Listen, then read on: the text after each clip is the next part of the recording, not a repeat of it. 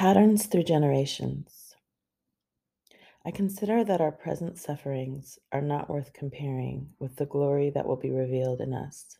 Romans 8:18.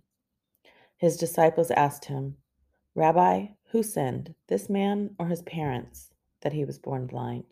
John 9:2. If one member suffers, all suffer together. If one member is honored, all rejoice together. Corinthians 12:26. Whispers and footprints. Shh. If you're quiet, you can hear their whispers. If you look closely, you can see the hints. The little gifts left from those come before us. Our forefathers left the gift of their footprints. We are all products of those gone before us, shaped by the history of all humankind, the result of the best and the worst of this world, becoming part of who we are over time. We want to believe we're in charge of our lives, that we alone can determine our fate. But who we are isn't so much about us as about how the past and the present conflate. We all began in the perfect garden where God's expression of love became us. Our first parents lived his eternal beauty until the enemy brought them distrust. Distrust led to the first act of sin, and perfection cannot support sin. So humans were expelled from the garden as God worked on his plan to bring us back in. That plan was to send his son Jesus to wipe away all the world's sins. Through his life, his death, and his resurrection, the garden would become perfect again. In order to become the best of ourselves, we must accept the gifts that our ancestors gave. If fear doesn't distort our views of the footprints, we can see them as roads that our forefathers paved. We are free to ignore their footprints. Still, their influence is timeless and ageless. Listen closely and you'll hear a voice whisper, "Just open your heart to the footprints of Jesus." Linda Troxel, January 23rd, 2021. Those in the ancient Hebrew culture believed that ancestors didn't just live before us. They lived on through us, and they passed on their blessings, sins, and curses to the next generation. Ancestors were so much a part of their lives that someone disabled from birth was thought to be suffering from the sin of their ancestors, more so than their own sin. His disciples asked him, "Rabbi, who sinned, this man or his parents, that he was born blind?" John 9:2. Most of life was a mystery for ancient peoples. They didn't know why the rain came or why it stopped, nor did they understand why the moon changed. Why did it shrink and grow and disappear from the sky? And why did the sun disappear from the sky sooner on some days than others? Throughout history, different groups of people came up with different ways to explain nature. Many cultures had gods and goddesses who were in charge of what they found unfathomable. The Greeks had 12 gods and goddesses who, Greek mythology tells us, lived and ruled from Mount Olympus. Zeus was the overarching god and the king of Mount Olympus. He ruled heaven and earth and controlled the rest of a ruckus crowd of lesser deities. On the other hand, things were simpler for the Hebrews, for they had the one true God, Yahweh, who created everything in the world and therefore was in charge of how everything worked. No other explanation was required. But still, they could see, just as we see, that certain characteristics, such as eye color, height, and even behaviors, were passed on by families through the generations. So it wasn't much of a leap to believe that the favor of blessings and the penalties of sin would be passed on too. Science has solved much of the mystery surrounding disease and disability, and most of us in Western cultures do not believe that illness or disability is caused by sin, let alone the sins of our ancestors. Unfortunately, that knowledge tends to make us believe that our ancestors have no effect on our present lives. It's a dangerous belief. In his novel, Requiem for a Nun, William Faulkner wrote, "The past is never dead. It's not even past." He was speaking of family secrets that are passed on through the generations. These things affect us even if we know nothing about them. But if we look closely, all of us can see the footprints of our ancestors in our family ideas, beliefs, and behaviors. These footprints are called generational patterns. Whether we like it or not, indeed, whether we believe it or not, we are all connected to those who came before us. In a very real sense, our ancestors are who we are. We see it every day in families. One child looks just like her mom's great great grandmother, and another has a beautiful singing voice just as his father's great uncle did. While we are connected to one another through our genes, generational patterns are a little different. The idea isn't complicated.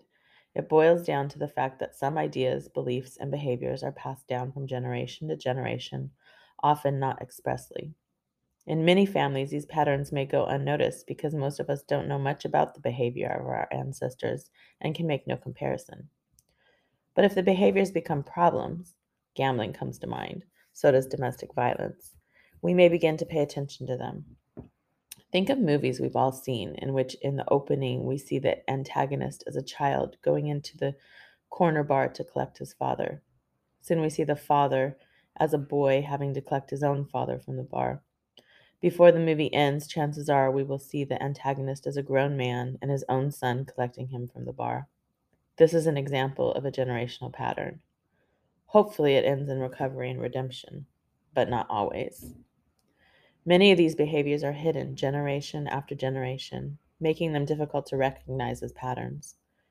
Everyone knows there is a secret, but no one will talk about it.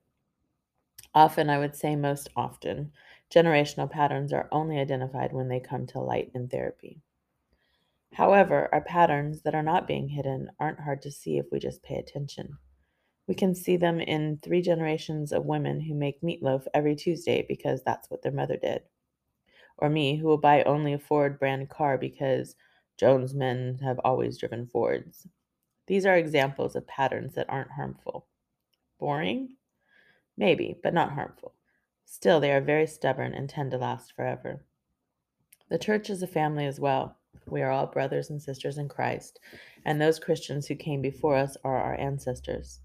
Through generational patterns, the blessings or sins of one part of the church affect the whole church as a body from generation to generation. If one member suffers, all suffer together. If one member is honored, all rejoice together. 1 Corinthians 12:26. As an example, in the late 80s, there was a series of scandals about the bad behaviors of several television evangelists that rocked the Christian world. And I hope none of us have forgotten the horror story uncovered in 2011 about children who were sexually abused by priests. Both of these things caused great and far reaching damage. The damage did not only affect those preachers, priests, and their congregation, it has affected all of Christianity and will continue to do so for many generations to come. Many people still don't trust pastors, particularly those on TV, because of that scandal. And there are many who will never be able to trust a priest again, beginning perhaps with those children whose childhoods were stolen by the trauma. Although the bad behaviors in those cases belonged only to the individuals who perpetrated the acts, their sins are held against all Christians. Their bad behaviors reflected on all of Christianity, reinforcing the continuing belief that all Christians are hypocrites, corrupt, and not to be trusted. Tragically, it has kept some from coming to the Lord. We need to let this help us to remember that the connection we have with one another and with Christ is meaningful to more than just our immediate circle. We are all part of the same body, so our relationships with Jesus, with one another, and with the world concern all of us. So we, though many, are one body in Christ, and individually members one of another. Romans 5:12. We each have generational patterns of which we are unaware. They are not all necessarily bad. Some can be neutral, and yes, some can be fully good. But we each need to pay attention to not only our habitual actions, but our habitual thoughts as well. We need to understand what they are serving and if it is something we want to serve. When we identify our patterns, we must ask ourselves if any of them are contrary to God's will. Are some of them hurtful to others? Are some of them holding us back from having the full relationship with Jesus that we want? Only we can know, and only we can fix what needs fixing. Identifying destructive patterns is not enough, nor is understanding them. We each need to make a purposeful decision to stop any patterns that stands in the way of our walk with Christ, and we need to enlist any help we may need to succeed. It's a choice, and it is a choice only we can make. In ancient Rome, the Jews had very little choice in their lives, including the choice to fully surrender to Rome. This made Roman soldiers their masters. They were not only subjects of the Roman Empire, but each individual soldier in Rome was the master over all Jews. Every one of them had literal control over whether any given Jew lived or died at any given moment. They expected full obedience. Then came the one they had been waiting for, Jesus, the Messiah they believed would rescue them from Roman oppression. But he demanded that those who follow him surrender to him completely too. Jesus told them they couldn't serve two masters. The Jews had to make a choice. It was a life and death choice, because to follow Jesus in ancient Rome required the willingness to sacrifice one's life. But if he was the Messiah, if he had come to save them, there really was no choice. So Jesus became their new master, the one they would serve and follow. Whoever does not bear his own cross and come after me cannot be my disciple. Luke 14:27. There are still many places in our world today that to be a Christian is to risk one's freedom and one's life. The U.S. Commission on Religious Freedom maintains a list of countries in which they claim Christians are persecuted, including being put to death. This list currently has 12 countries, but many believe that is woefully inaccurate, and the real number is much higher. Of course, in the U.S., we are particularly blessed because we are a country whose government cannot, by law, persecute anyone for their religious affiliation. Therefore, we are unlikely to have to risk death or persecution in order to follow Jesus. However, there is no law that can prevent bias, and there is a definite bias in the U.S. against belief in the Christian God. So while we do not risk death in the U.S. to follow Jesus, no matter where we are following him, it will always be emotionally, psychologically, and socially risky.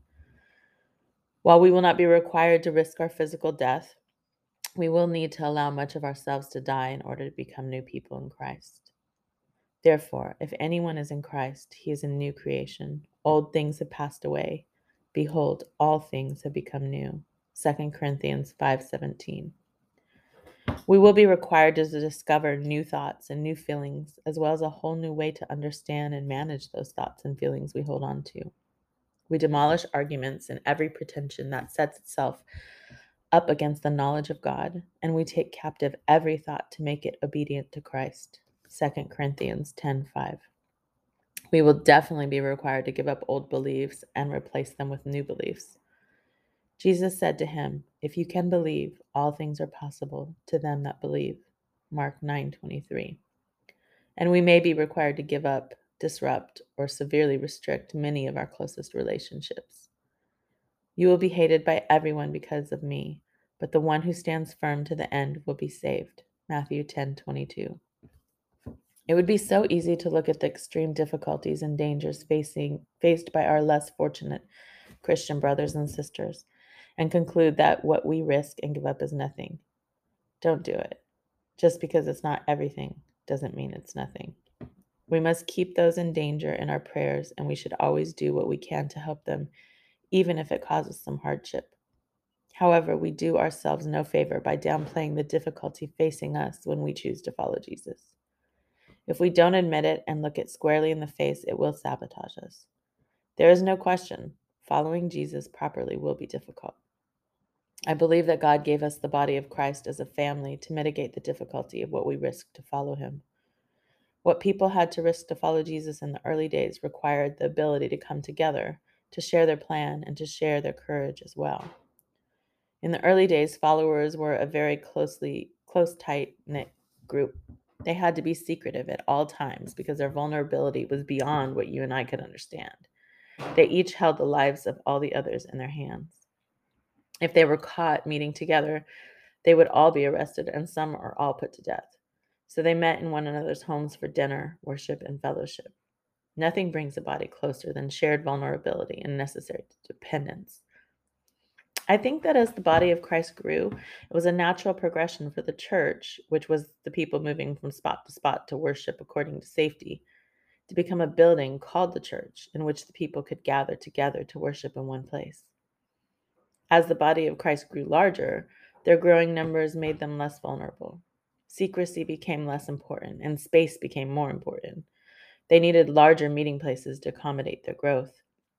Eventually, it became necessary for meetings to be held in buildings that accommodated the whole body. In the beginning, it was dangerous to be a follower of Christ. It required the willingness to put your life on the line. For if you weren't beheaded like Jesus' cousin John the Baptist, or stoned to death like the Apostle Stephen, you could end up in prison for years like Paul. Paul wrote 4 of the books of the Bible from prison, and he writes beautifully of his sacrifice for Christ as a privilege. I consider that our present sufferings are not worth comparing with the glory that will be revealed in us. Romans 8:18. However, I have to be honest here.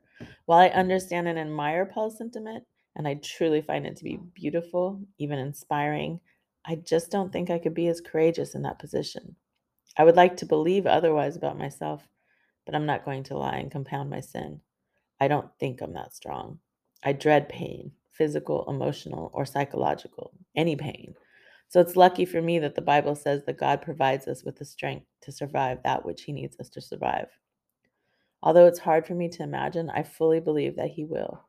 Because if I believe my Father in heaven provides me with my daily bread, forgives me of my sins, and leads me not into temptation, but delivers me from evil, if I believe His kingdom will come, and if I profess to want His will to be done, how can I then not believe He will give me the strength and grace I need to do His will and to defend Him when I need to?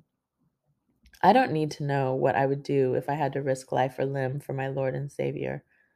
I only have to trust that He will do whatever is necessary to further His plan.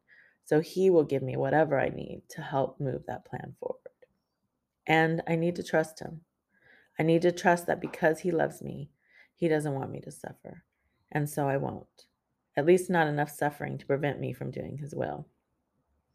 Points for pondering or for prayer, or perhaps for putting pen to paper.